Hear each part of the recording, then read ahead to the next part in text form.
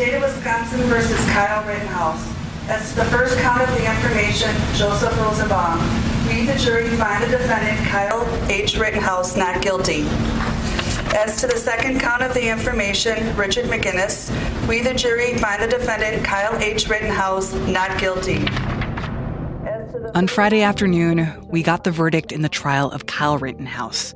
Not guilty on all charges. Not guilty of homicide or attempted homicide or reckless endangerment.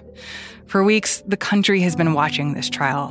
Kyle Rittenhouse is the white teenager who shot 3 people, killing 2 of them last summer in protests in Kenosha, Wisconsin. National reporter Mark Berman is one of our colleagues who's been covering the trial since it began. This was a bit of a surprise because this was not what people have been expecting the last couple of days. The jury has been deliberating since first thing Tuesday morning, and legal experts say that the longer it went on, the more likely it was that there were some sharp divisions in the jury room, that they couldn't agree on some or all counts, and that it was likely we were going to see some form of a deadlock or a split verdict. So that part is a surprise. Today, we're talking about why the jury found Kyle Rittenhouse not guilty and what this verdict means for the country. From the newsroom of The Washington Post, this is Post Reports. I'm Martine Powers. It's Friday, November 19th.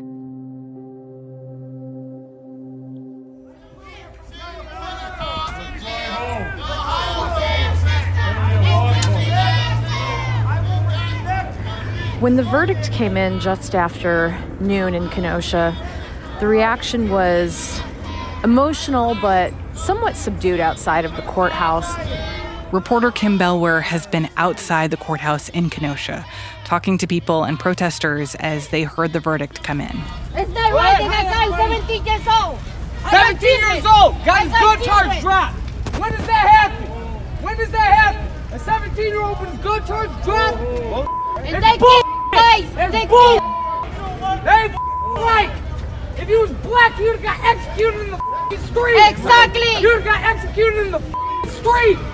For many people who've been watching this trial, the big question right now centers on the jury and why they acquitted Rittenhouse, despite the undisputed facts that he shot and killed 2 people at a protest and wounded a 3rd. So the charges against Rittenhouse stem from the August 25th, 2020 shootings that were during the unrest in Kenosha. Jacob Blake had just been shot by a police officer. The city was sort of on fire. And with footage of the rioting going sort of viral online and on TV, a bunch of armed people went into Kenosha, including Kyle Rittenhouse, saying they wanted to protect property and help protect people. Now that night, Kyle Rittenhouse crossed paths with a few people, and he shot 3 of them, killing 2 of them during confrontations. He said during the confrontations he was threatened. He said 2 of the men tried to pull his gun away. He said the 3rd man pointed his gun at him, and he was protecting himself and protecting his life. And in Wisconsin, the self-defense law allows somebody to use force, including deadly force, if they reasonably believe that they have to do it to protect themselves in that moment. And Rittenhouse was charged with several counts, including 2 different counts of homicide, 2 different counts of recklessly endangering someone's safety, and a count of attempted homicide. And in all of those counts, he argued against them, saying he had to protect himself, so he had no choice. So let's talk a little bit more about what actually transpired during the course of this trial. You mentioned a little bit about what the defense was arguing, and how did you see those arguments come up, and what were the moments that stuck out to you in which those arguments seemed to really land? Well, I mean, really, during the trial, there was a sense among some legal observers that the prosecution was having trouble. You know, there were witnesses who would testify that the first man that Rittenhouse shot was acting erratically and tried to take his gun. And then one of the men that he shot, the only man he shot who survived, testified against him. But he acknowledged on the stand. Did there come a time when you were running that you did pull your gun out? Yes. That Rittenhouse shot him only when he raised his gun, pointed it at Rittenhouse, and approached him. So it was sort of viewed during the trial as essentially the evidence and the testimony was kind of leaning Rittenhouse's way. Prosecutors, though, argued repeatedly, including at moments when they were actually questioning Rittenhouse when he was on the stand. They argued that he was not under threat, that he was the threat that night. They argued that essentially Rittenhouse brought this gun, Rittenhouse provoked all of this, and that after Rittenhouse shot the first man and started leaving, that people in that crowd assumed he was an active shooter and that they had to respond, and that's why they chased him and tried to take his gun. So that was the argument prosecutors mounted. And why do you think that fell flat ultimately? Well, the jury was given written instructions that essentially laid out Wisconsin's self-defense law. And under the self-defense law in Wisconsin, somebody could use force they reasonably believe was necessary to prevent, quote, actual or imminent unlawful interference with their body, end quote. And essentially they were told Rittenhouse had no duty to retreat, although they could consider if he was able to, and that they had to consider if he provoked the attacks. But ultimately, they were told the self-defense law essentially boils down to whether he thought he was under threat, thought that threat was serious or deadly, and thought he had to use force to protect it against it. And they were also essentially told, did you think he acted reasonably at that time? And throughout the trial, the jurors watched over and over. They saw videos. They saw videos of the moments of the shootings, of the chaos on the streets, of sort of people running around and yelling and screaming. And they heard testimony from people. And essentially what they were told over and over from the defense and from their vantage point was that Rittenhouse was reasonably acting in that he had that fear. I also want to talk about Rittenhouse's testimony. I was cornered from in front of me with Mr. Zeminski. People were surprised to see that he took the stand. It was very emotional. He cried. There were 3 people right there.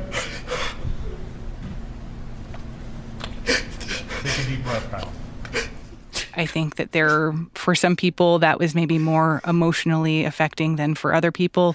But what was your sense of the reaction to Rittenhouse's testimony and whether that might have played a role in what the jury decided? Well, Rittenhouse's testimony was viewed as obviously one of the key moments of this trial because, essentially in a self-defense case, jurors are asked, do you think this person acted reasonably? What would you or another ordinary person have done in their shoes? It's kind of hard to put yourself in someone's shoes without being able to hear from them about exactly what they were thinking. Now, when Rittenhouse testified, he did largely stick to his self-defense arguments. He repeatedly said he was threatened, he had no choice, he grew very emotional. But the prosecutor was arguing that Rittenhouse did have choices that he didn't follow up on, that he didn't choose. And the prosecutor also, during his closing remarks this week, he sort of sought to turn that testimony against him. There was sort of this high-profile moment where Rittenhouse emotionally broke down on the stand, and they had to call a break in the trial. And the prosecutor this week said, well, Rittenhouse broke down crying, but only about himself. He said Rittenhouse had, quote, no remorse. This is someone who has no remorse, no regard for life, only cares about himself.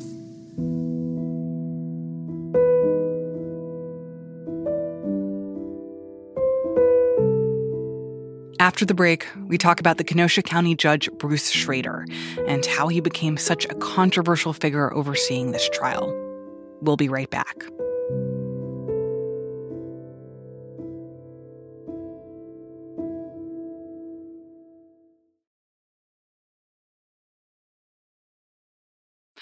I also want to talk about the role of the judge in this case. I heard at multiple points during the course of the trial about moments where the judge really played a critical role in deciding what would or would not be allowed and the course that the trial was taking. Can you talk a little bit about this judge and how he became such an active participant in this trial? The judge was a very vocal presence in the courtroom at several moments, and the judge appeared to be sort of keenly aware of the notoriety of this case. He knew this wasn't every case. He knew this wasn't an average case. He knew that lots of people were very interested in following along. At many points throughout the trial, several points, he paused to sort of complain about media coverage that he felt was inaccurate or improper or incorrectly criticized him. When I talked about problems with the media when this trial started, we're there in part, not fully, but in part, because of grossly irresponsible handling of what comes out of this trial. There were also moments in court where he lashed out at the prosecutor specifically. He said the prosecutor was acting improperly. He sort of lit into him a couple of times in the courtroom, and you could sort of sense that the judge was just very annoyed with things the prosecutor was doing. The prosecutor argued he was acting in good faith, that he didn't mean to do the things the judge said he was doing, but there was sort of that lingering tension in the air. And in one interesting aspect, that actually didn't wind up sort of panning out. The defense had requested multiple times for a mistrial to be declared in the case.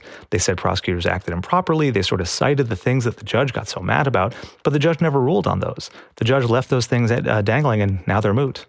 I also want to talk about the moment in which the judge, in the process of winnowing down the jurors to the final group that would be actually making the decision on Rittenhouse's fate, that he had Rittenhouse himself basically pick the names of the jurors that were going to be ruling on him out of a hat, essentially. I've had an almost universal policy of having the defendant do the picks. It had nothing to do with anybody's race or anything like that. And I never had a complaint about it before. In fact, I haven't had a complaint about it here. But some people seem to be dissatisfied with that. And, yeah, the judge got a lot of criticism for that, and he said that's a long-standing policy in his courtroom to let the defendants sort of pick out the names of the jurors who would be struck. But that's one of those cases where the judge made it pretty clear that he was watching very closely and hearing. He didn't specify what exactly the media he was consuming was, but he strongly suggested that he was hearing and seeing people criticizing him and talking about why he did this and why he did that. And essentially he said, I will tell you this. I'm going to think long and hard about live television, a trial again next time. I don't know. I've always been a firm believer in it because I think the people should be able to see what's going on. But when I see what's being done, it's really quite frightening. Frightening, that's the right word for it.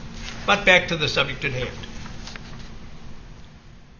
So what do you make of this decision by the jury and what it says about where we are at as a country in our moment of national racial reckoning? There was a lot surrounding this case. Obviously, it was very explosive. It was very contentious. It sort of touched on all of these sort of really, really fraught issues during last year, this year of racial reckoning and protest and clashes in the streets that happened. But the jury was told again and again, this is not a political trial. This trial is not about anything you read or heard outside of it. They were told over and over, only listen to what was presented in this courtroom. And when they went to the jury room, they were given instructions that said, this is a trial about self-defense. The defendant, Kyle Rittenhouse, has invoked self-defense. And essentially what they had to answer was, do they believe him? Did they accept his claims? Mark, I think what you're saying is so interesting because for many people, it does feel like there is this gap between the very limited information that the jury was acting on, but what so many of us remember from that moment is this larger moment of racial reckoning, the fact that the shooting was born out of a protest against police shooting and injuring a Black man. And I think it's very easy to draw comparisons between how police treated Kyle Rittenhouse and how police treated Jacob Blake. And it's hard to divorce this one trial from those greater questions around unequal treatment. It's interesting because this trial stems from this moment when the country was sort of in the midst of this reckoning in the summer of 2020 over race and policing. And the shooting of Jacob Blake on August 23rd, 2020 made Kenosha the epicenter of that moment. But then there was this shooting 2 days after that sort of was of that moment, but also was kind of apart from it in a way. I mean, months later, the district attorney's office in Kenosha declined to charge the officer who shot Jacob Blake. And then that same office then prosecuted Kyle Rittenhouse. And it's just this moment when the entire country was looking at Kenosha because of sort of one of those controversial moments where a white police officer shoots a Black man. And then a year later, we're looking at Kenosha again, and we're focusing on the community because of a trial that's spawned from that moment. But there's no police officer facing any charges. Instead, there was a white civilian who charged 3 other white civilians.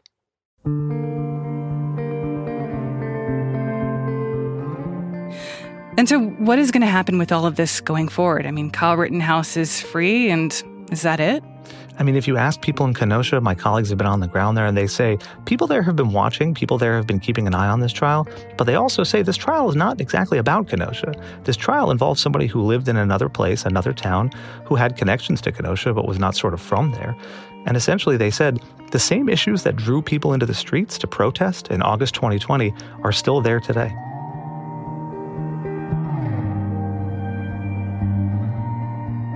Mark Berman is a national reporter for The Post. Kim Bellware contributed reporting.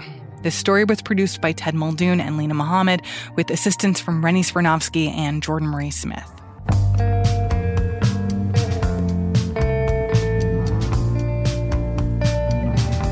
That's it for Post Reports. Thanks for listening. Our executive producer is Maggie Penman. Our supervising senior producer is Rena Flores. Our editors are Alexis Dio and Ted Muldoon, who also composed our theme music. Our producers are Lena Mohammed and Jordan Marie Smith. Ariel Plotnick and Rennie Svirnovsky are associate producers. Sabby Robinson and Emma Talkoff are assistant producers. The post-director of audio is Renita Jablonski. I'm Martine Powers. We'll be back on Monday with more stories from the Washington Post.